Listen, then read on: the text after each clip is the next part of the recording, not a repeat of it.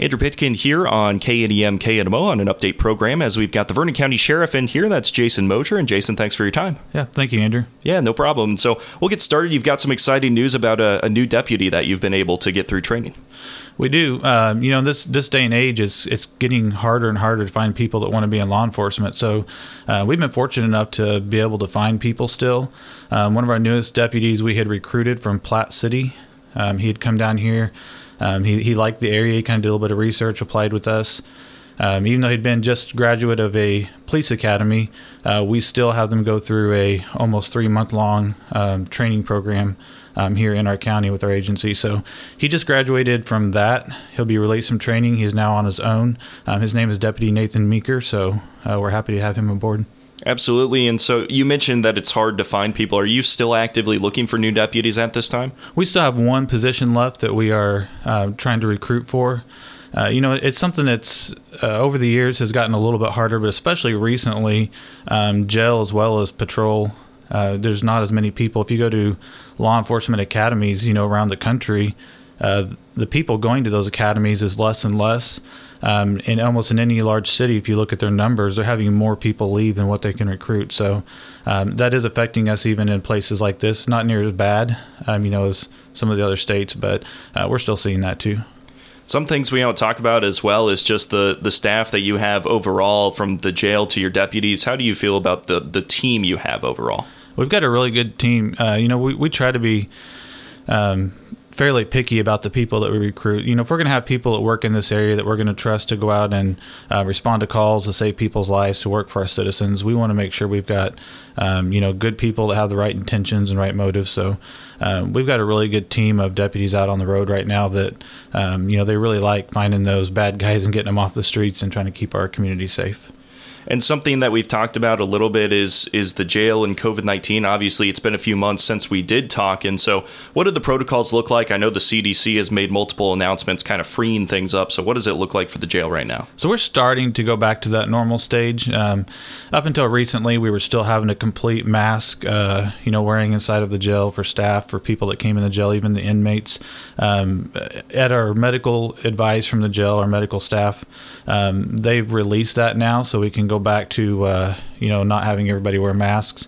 We're still doing some screening, but not as complete and thorough as we were. We were screening people before they even entered the building, screening them again when they got into the booking room.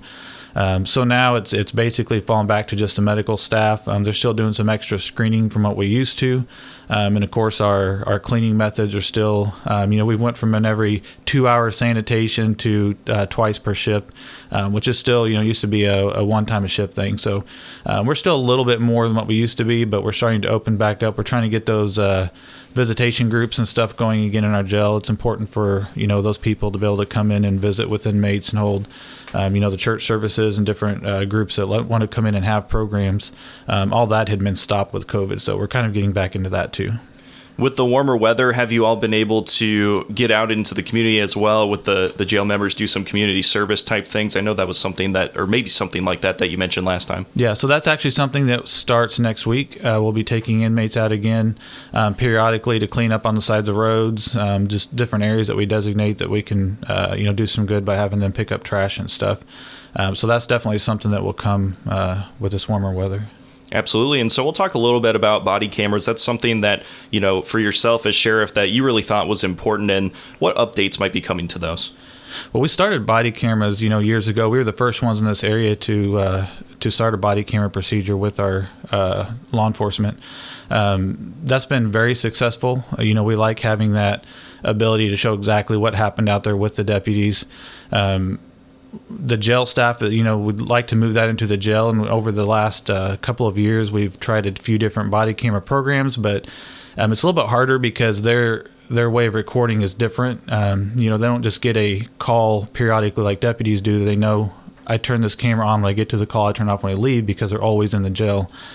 So the struggle we faced in the jail was that constant recording.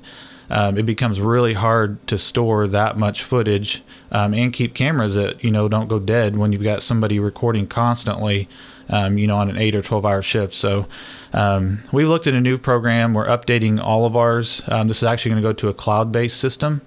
It will help too because we don't have to rely on the jailer or the deputy to take the time to sit down and try to download that camera. This is going to be a state-of-the-art system that will actually download automatically, through a Wi-Fi link in the building. So if a deputy pulls up in the parking lot, his footage will start downloading immediately, where supervisors, everyone have access to that as soon as it downloads. And then along with this new contract that we're doing, we'll also be able to add cameras to our vehicles. So, speaking with the Vernon County Sheriff Jason Mosier, and you mentioned adding cameras to the vehicles. What was kind of the thought process behind making that a priority? We've had really good success with the body cameras. We like being able to see exactly what happened. You don't have that, variable of, well, the deputy put this in the report, but somebody's asking something, 3 weeks later that they can't quite remember because they didn't write every single thing that happens in a report. They just try to put the facts in there. They can go back and watch the body camera footage, which is really helpful. But when you're trying to figure out something or watch something that may have taken place in the vehicles, even with their body camera on, you're basically seeing the steering wheel and, part of the windshield. You can't really see a good view of the suspect's vehicle or the citizen's vehicle or whatever it is that we're wanting to watch. So, having that extra footage will help. These cameras are dual cameras, so they will also be recording inside the vehicle. If they arrest somebody, put them in the back seat, it'll be recording that as well. So it just helps for overall transparency and being able to document everything that we're doing. And also, I know you have some awards at the sheriff's office as well. And so what are some of those that can be given? So we've got several different, awards that's listed in our policy manual. You can get an award for courage. You can get an award, for saving somebody's life.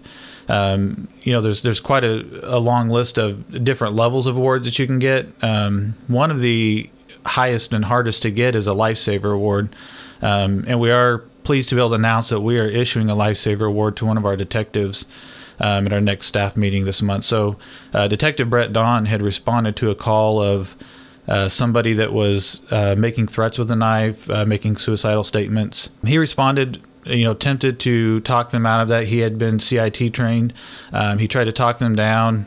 He wasn't able to do that. He was trying to get the person to put the knife down. They wouldn't put it down.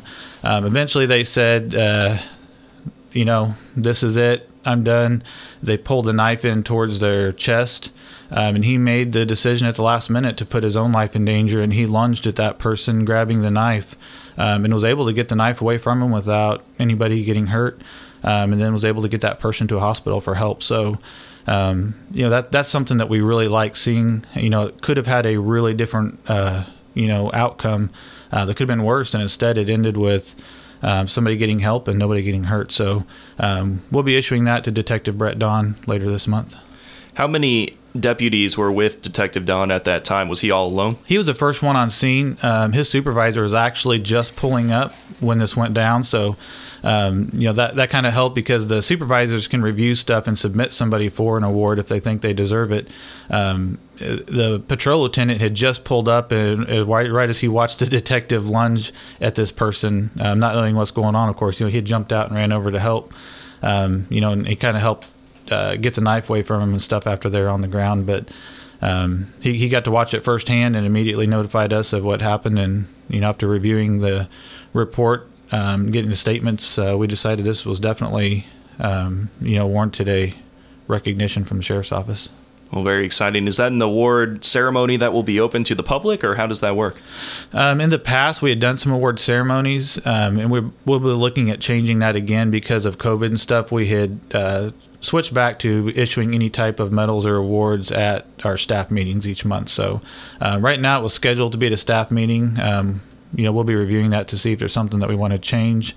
If not, it'll be issued at staff meeting. Then we'll do a press release so we can kind of share that with the community. All right. Well, sounds great, Sheriff. Is there anything else you'd like to say as we wrap up? No, that's great to be here and look forward to next time. Absolutely. All right. Well, thank you so much. Yeah, thank you. That's the Sheriff of Vernon County, Jason Mosier, right here on your KADM KNMO Update program. I'm Andrew Pitkin. Thanks for listening.